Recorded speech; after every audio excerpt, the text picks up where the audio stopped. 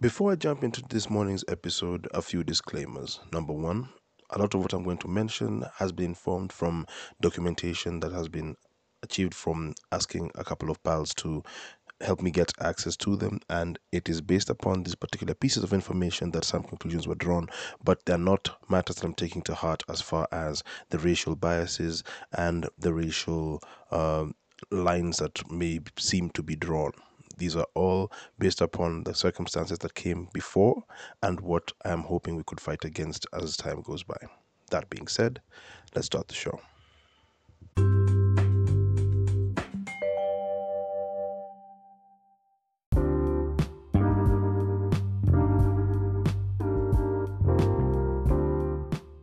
It is the morning of the 2nd of October 2019. Good morning and welcome to PBE Daily, the early mornings and late night podcast. My name is Point Blank Ivumbi. Thank you so much for taking the time to actually listen to this particular episode. I am supremely grateful for the fact that we've made it to the mark of 900 plus listens worldwide. I mentioned that before, and I'm still living in the realm of I can't believe that I've been able to make something in the comfort of my own home, and 900 times it's been heard by people across the globe, and for that I'm truly grateful. Thank you so much to Anchor for making it possible for me to even be able to do this and be able to get 9 other platforms to actually play along with me. So playing a lot of nines, I think I'm going to be able to enjoy myself as a result of that. This week I started with a bit of fatigue being involved, and it's not in a bad way. I'll put it this way. I had a very well rested weekend, and the Monday was starting off with a boost of excitement. Like I felt like a primary school kid when he got his new toys and he got to sit down in the class and enjoy himself. I mean, I got a new tablet thanks to a friend of mine who decided to make me have the first refusal to purchase the device. And when I got the device, it's one of those moments where you're sitting down in the office, like it's like when you were in primary school when you got your first geometrical set and you're like, you know what, today is the day I get to prove that I actually can make perfect curves. And maybe your math grade didn't actually show the results of that particular piece of tools being bought, but it was actually fun to actually be able to have that device in my life, and I'm grateful I get to do this in any way, shape or form. Now, I have always been trying to get myself to be in a position where the material I actually speak on is better informed, and this particular episode was very dear to me in the sense of it was driven by certain things that happened in the past couple of weeks. Now, yesterday I addressed the fact that I don't like making episodes that appear as if I'm trying to troll or I'm trying to ride the wave of a specific conversation. But a couple of weeks back, if I'm not mistaken, there was this video that was going viral locally, and it was a video of a certain kid sitting on his penthouse, and he was addressing somebody who was talking behind his back. I think there's very little I know about kids arguing in primary schools anymore, but since they have the internet and they have access to platforms, I think they're going to enjoy themselves no matter what. I did hint and touch on this particular topic before, I think, very vaguely, but the reason why I was being vague about it is because I don't blame the child for what he was saying, because I think we're all victims of the circumstances of how we view the world during certain times, and society will actually inform us on what we're supposed to address and how we're supposed to speak on these particular things. Take me, for example. I came from the school of gangster movies, gangster mentality. One of my favorite shows from the past, which I actually watched later than I was supposed to watch it, was The Wire. And I'm from the generation that Sopranos was actually a show that actually streamed on local television. This is the school of thought I come from. And when you come away from that and then you start thinking about how the world views itself and the world would like to be perceived and all that, and you try get the mentality from how those things go. And even for me, I'm the guy who loved watching movies that have something to do with D'Artagnan and the Three Musketeers and all that.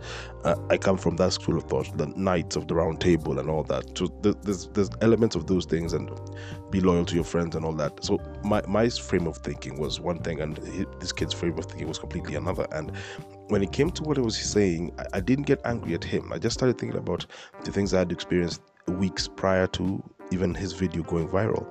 And the thing that I remember sitting down at an award ceremony where I was invited to even give a short speech and give an award, and I met a parent the parent was a retiree from the education system. She'd been having, she had a 30-year career as a teacher, and I was curious, okay, what has anyone taken the time to talk to teachers who are retiring currently? Has anyone taken time to talk to government bureaucracy employees who are retiring currently? Has anyone taken the time to talk to manual laborers who've been in the industry and even maybe climbed the ranks for the last 20 or so years. All these questions are things I was asking myself. And then the one thing that boiled down, because this kid was talking about something that was happening in his school, and the circumstances of his education was going to be put into compromise if he was going to stay in the school or he was going to be expelled. So that was the first thing I thought about. But then I thought about, well, let's think about the education system, and has the education system done things in favor of the people of this country, and regardless of race and regardless of gender, regardless of anything else outside of humanity. So I asked a friend of mine who is a local writer, published, and also helps other writers put their stuff out, and she passed a lot of information to me that because I'm the first guy to ask, do you have any information you could send to me that would help me better understand this particular topic I want to talk on? Because I would like for me to reach a level where, even if I speak from passionate places when it comes to this podcast, I'd like to have a bit of information inspire people to actually go back and actually look for this information themselves. Because yes, this podcast is born of musings, but in certain topics you still have to have a little bit of specificity, if you will. And this is one of those particular moments where I actually took the time to ask for help, and I'm glad help was granted to me, and I cannot thank her enough. And she gave me access to a couple of files, and one of the files was a book called Challenges of the Primary Education in Developing Countries. It was written by Paul P.W. Achola and I hope I say this name right, Vijayan K. Pillai. And another piece of documentation that she gave me was a document by the World Bank called Implementing Educational Policies in Kenya. It's by G.S. Eshwani. And these particular pieces of information are very closely related. Now, the first book I mentioned, the book by Paul P.W. Achola and Vijayan K. Pillai, basically touches on things that have always been in the back of my mind, things I've actually thought of. And by that I mean this. In curiosity of how education came into being as far as this country of ours is concerned, we are products of what the colonial expansion was for the British Empire. And I've said it before and I'll say it again, I don't give a damn about Victoria. Screw that chick. I don't care why she came here, because her country couldn't really figure itself out. I really don't give a damn about this woman. I mean, this woman controlled huge copious amounts of land, and she never set foot in any of these particular pieces of land. But then her people needed places to stay, so necessity dictated. So to a certain extent, I'm also going to come back and revisit that particular topic as far as colonialism is concerned, but I need to be better informed about that. So let's stick to the education system for now. From the book by Pillai and Achola, this is what I found out. In the 1400s is when the coming of Islam to the East African coast began. And the thing about Islam is, from the jump, it starts with education. So madrasa was a very big part of the coastal region in the 1400s. Now, in the 1400s, that's the implementation of Islam coming through. Now, 400 years later, in the 1800s, is when Christendom came. And through the East African coast, not only did they bring Christianity, but they also brought formal education from the European system. And when that was happening, I think it was because, based upon how the lessons they had learned in India from how they took over India, and before they created the British East Africa Company. And in India, they knew that they had to educate the people in the system that they wanted to use in order for them to be okay. And of course, to give them enough of an education to the masses to be able to have them used as manual labor. You need people who are able to actually pick things up and put them down and build things for you to actually use for the purpose of making your colony become powerful. Now, that being said, the education was actually given based upon racial lines. Children of the colonial powers were actually given a proper education that would actually give them a better advantage in any situation. Now, the people who are the natives of particular lands were given an education that would just get them enough to read, write, and count, because you have to be able to communicate with them so you can send them around. So they were basically manual labor. That's what it was in that particular state. And I wouldn't be surprised if that was the initial stages of how things looked in India. Now, in Kenya, for instance, things get a little different because the class line continues to change. The East African Railway had to be built. So the people who have been educated in the Indian system, in India, for the education system that was made for that particular part of the British Empire, they were given a slightly higher edge. And yes, race was involved. So the Indians who were brought into the country and the British residents were also given an education system that was slightly higher. So now the native Africans had to be given an education system but just slightly based upon just make them able to read, write, count, and that's it. So you do have them in the base of education system. So it's basically the primary education system. That's what everything was at the time. So you make them able to read, write, and count, and after that you don't really care about what they can do next. And then the Second World War happened, and when the Second World War happened, things kind of changed to a great extent. I mean, the First World War, I'm not certain if Kenyans were involved in the First World War, but we probably were. And if we were, it was in a very minute position, and it was because the East African Rifles, I think, really fought in the Second World War, not the First World War. In the First World War, probably people were supposed to just pick things up and put them everywhere. And in the Second World War, they're like, okay, we have all these people in these particular colonies. That's extra manpower. We don't want to kill our own people as far as the war is concerned. Why not just have the natives taught in ways of fighting, and then take those natives and give them weapons so that they could actually fight in honor of our uniform, because they don't have to know what the difference is. They just know that anyone who's not wearing the uniform you're wearing, shoot that person in the face. Now, the war happens, the war ends, and then they come back home, and now we have to change how things are going, because India has now fought to the chance for it to be independent. The 60s is coming along, and the education system is now slightly being adjusted, because now even African natives are being introduced into the parliamentary system for the colonies, and the education system still had an upper hand for the Indians who were in country, who stayed after the building of the rail, and the education system had an advantage for the Brits who were in the systems. Now, remember, schools were being built at this time. Some of these schools go as far back as that, such as Alliance Schools, Alliance Boys. I mean, that school has given us at least 2 presidents, if I'm not mistaken. Now, in the education system that they were being provided with, they were given an upper hand to a certain extent, depending on who they were.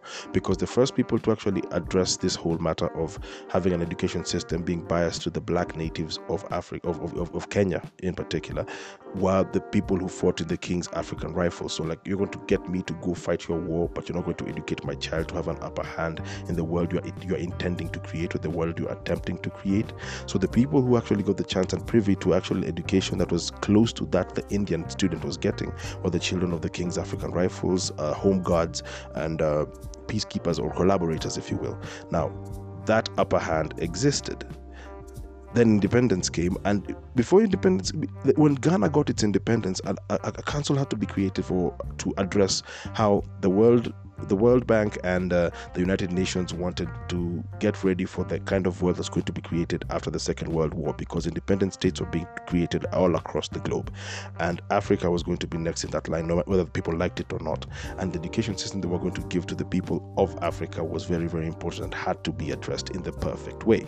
So Addis Ababa, if I'm not mistaken, was the place where they had the actual conference where they addressed how the education system was going to serve the people of the now coming countries in Africa. Now, Kenya wasn't even an independent nation, but we had a chair on the table.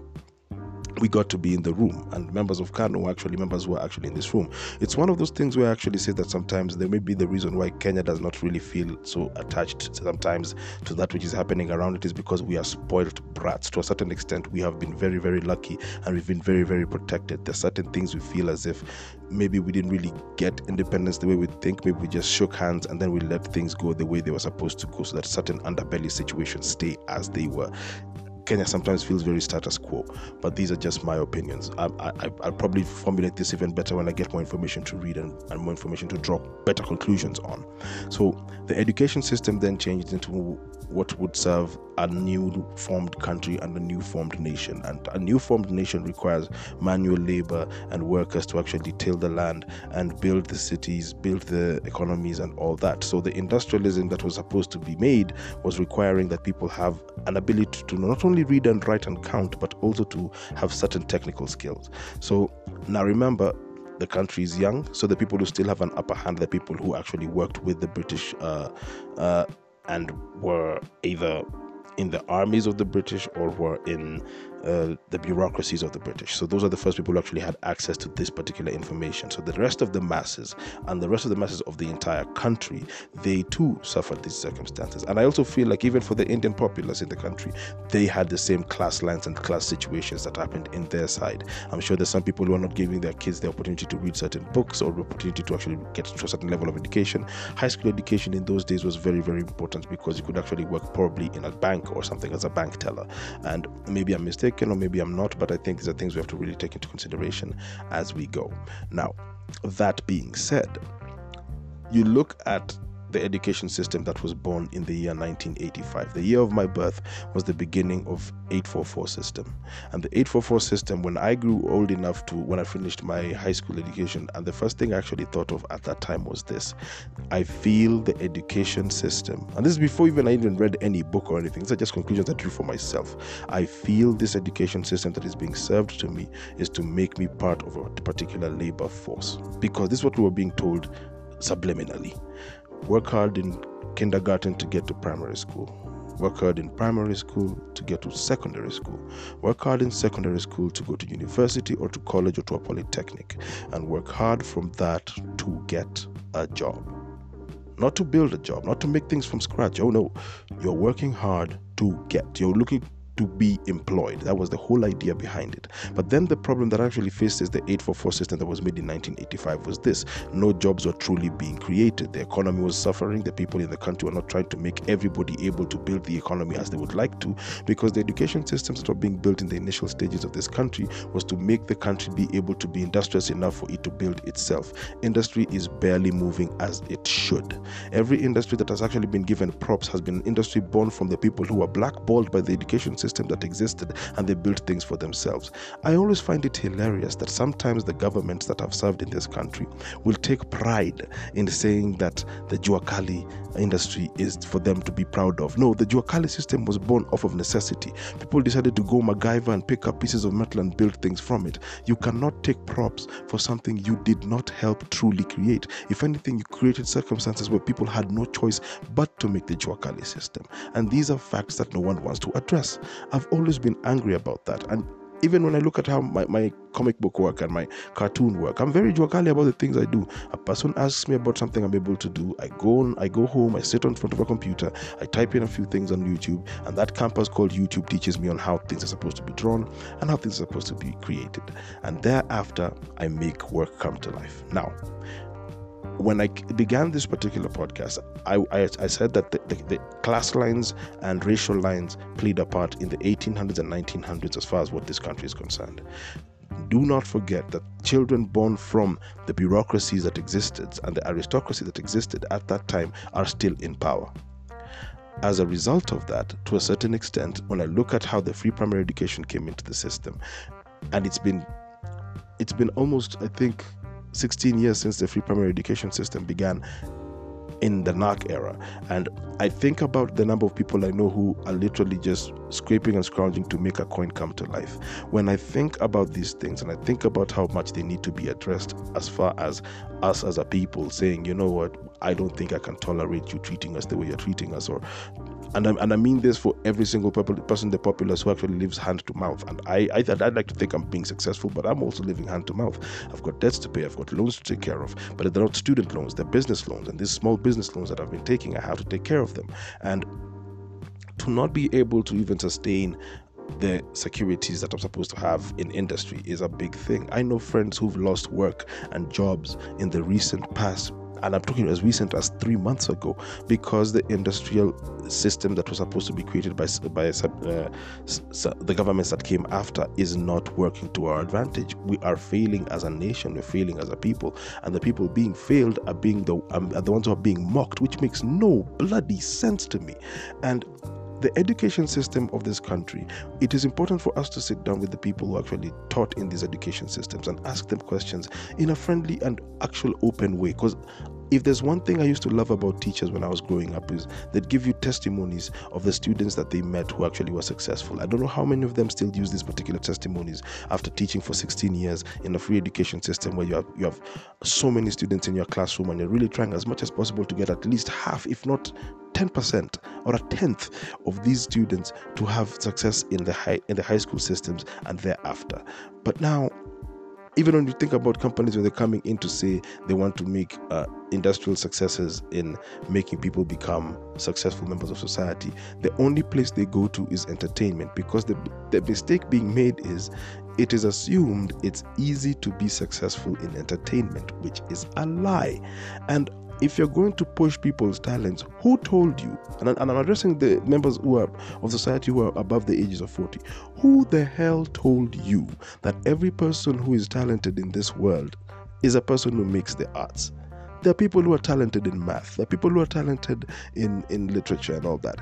But I'd like you to think about this. Would you or would you not love to sit down with one of the most successful members of society who either did actuarial science, architecture, and accounting and accountancy, and sit down with these people and actually hear what they love about the things that they do? I would love to sit down with that. Like, if there's a reality TV show that I'd like to be made, I'd like a reality TV show that actually walks me through how to fill my tax returns and file my paperwork as far as that is concerned, and teach me about the legalities of copyright law and all that. I would like to be informed about these things, because also I feel the education system was created in order for us to just know enough to make things comfortable. Think about it this way.